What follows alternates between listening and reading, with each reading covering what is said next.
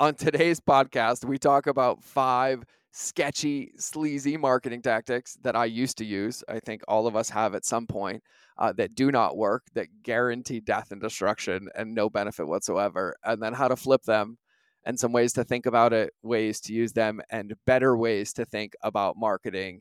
And 5 really good ways that promise that it works every single time. So we get into that in this short, succinct, to the point episode and an update on our step challenge. So that's all we got. Let's get into the episode.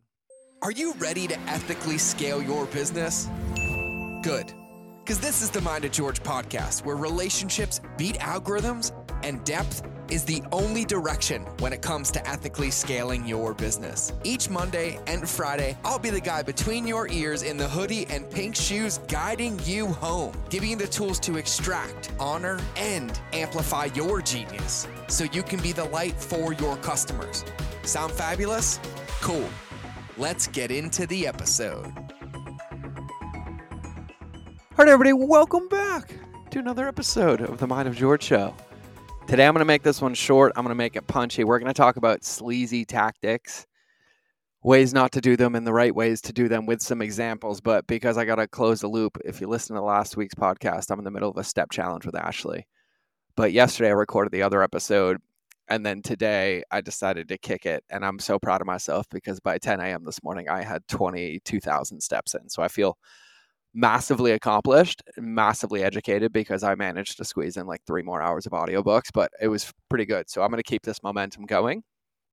So like I said, if you want to be connected with us on Garmin, I don't know how that works, but shoot me a DM on Instagram and we'll figure it out and then we can connect. So now let's get into it. I want today to be straight to the point. Let's tune the brain. Let's train the frequency into, okay, we exist in this world of business and marketing and we have to exist in this world and do business in this world. But there's things that we're told, that we're taught, that sometimes we even become convinced that work, but they don't. There's science to prove they don't. There's results to prove they don't. And quite frankly, the only way to win the game is to do business the right way all the time. It makes it easy. It makes it integrous. But I want to call these out because I think they're important to talk about. And so we're going to get right through it.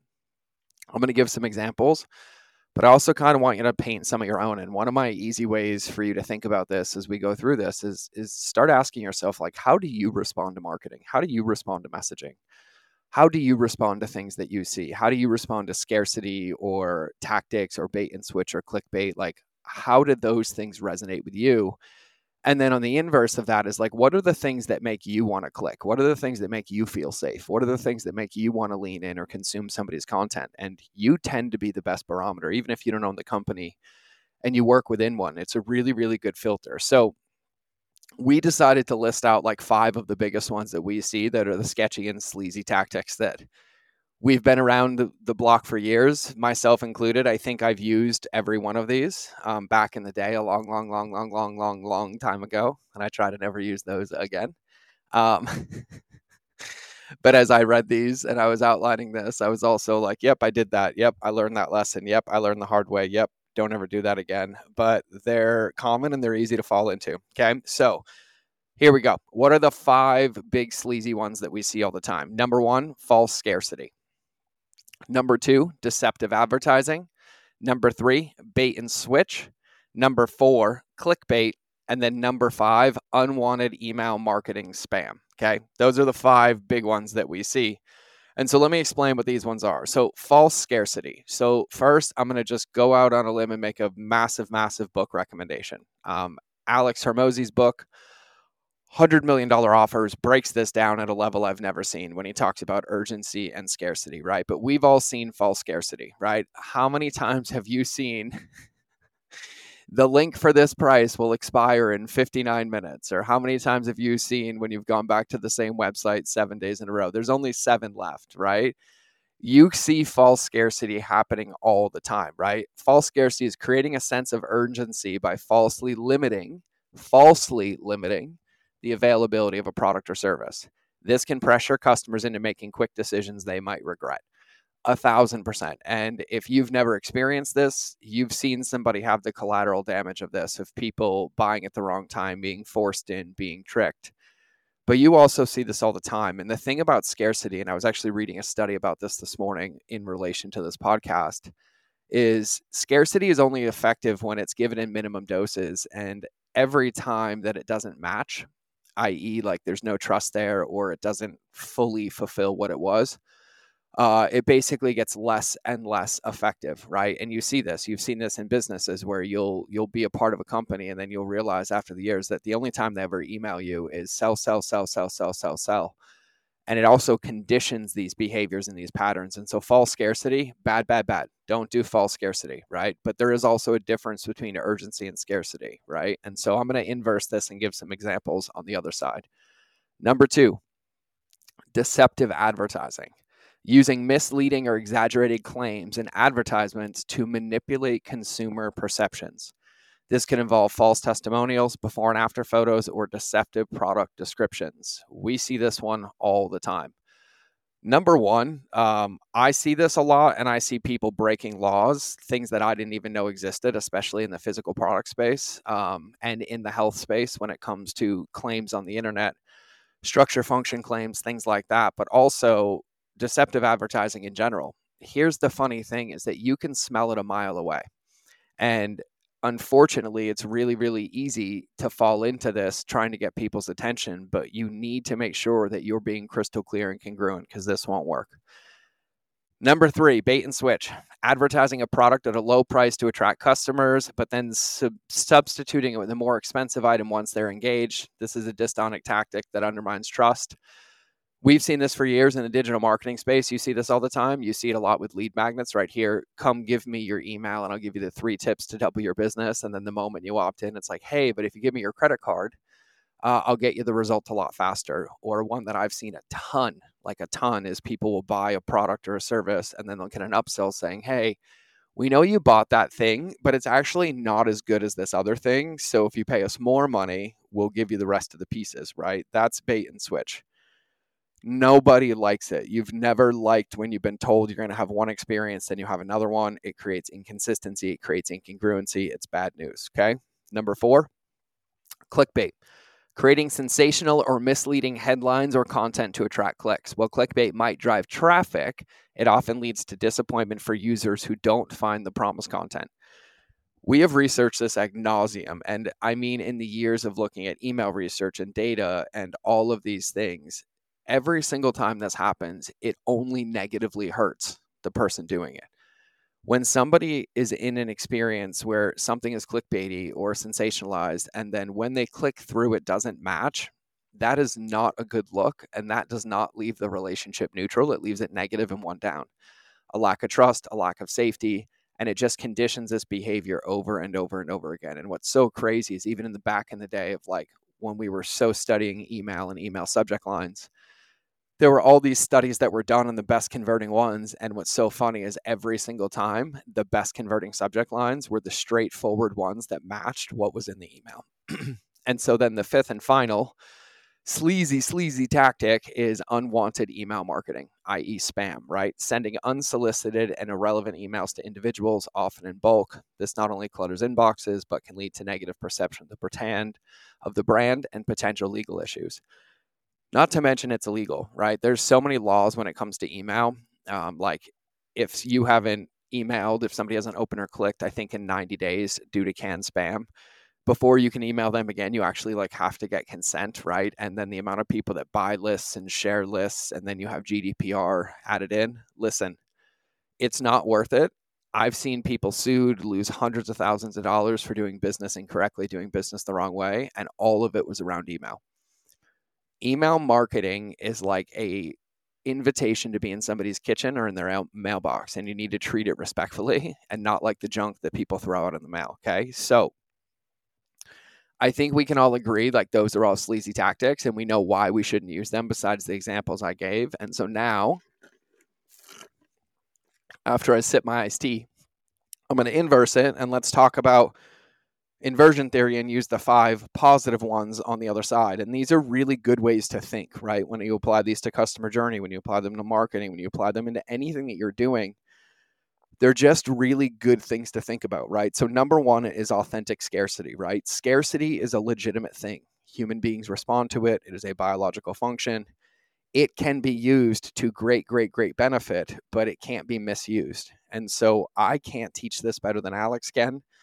Alex and I have never even met, but I talk about his book all the time, and I think we know of each other. But his book, $100 million Offers, urgency, scarcity, the way that it's broken down, if you don't read anything but that chapter alone, go read that.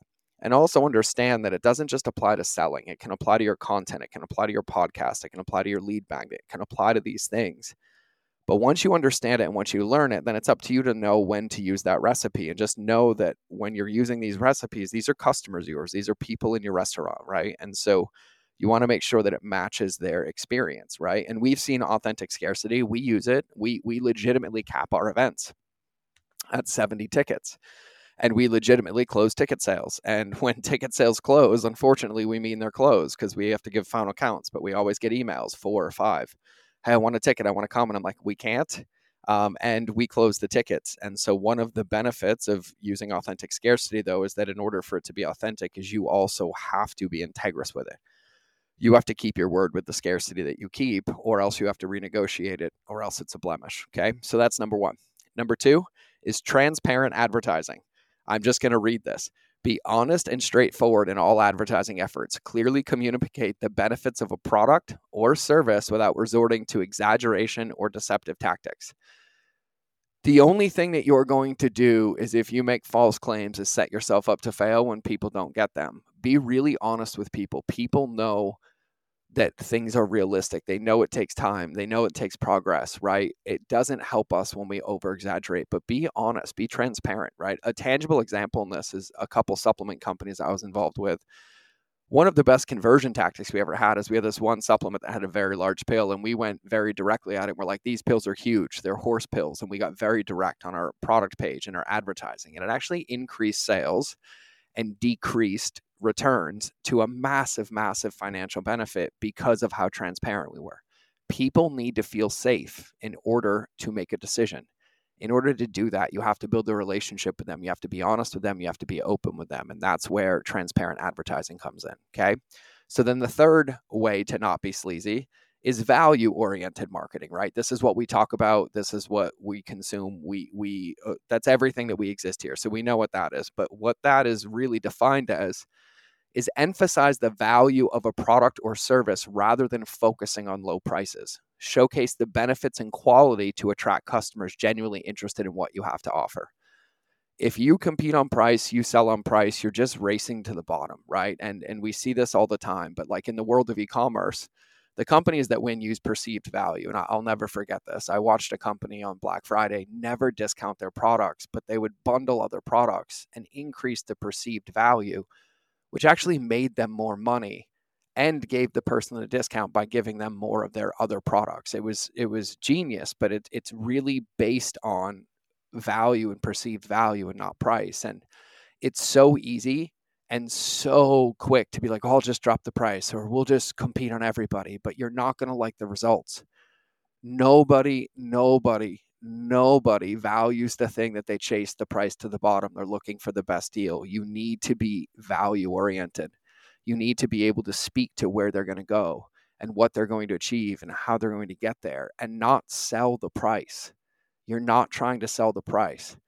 One of the things that you have to think about is that it's always about fit, not force, right? And really the price should just be yep, here's my investment ready to go. It should never be the decision point. Things should be made before then.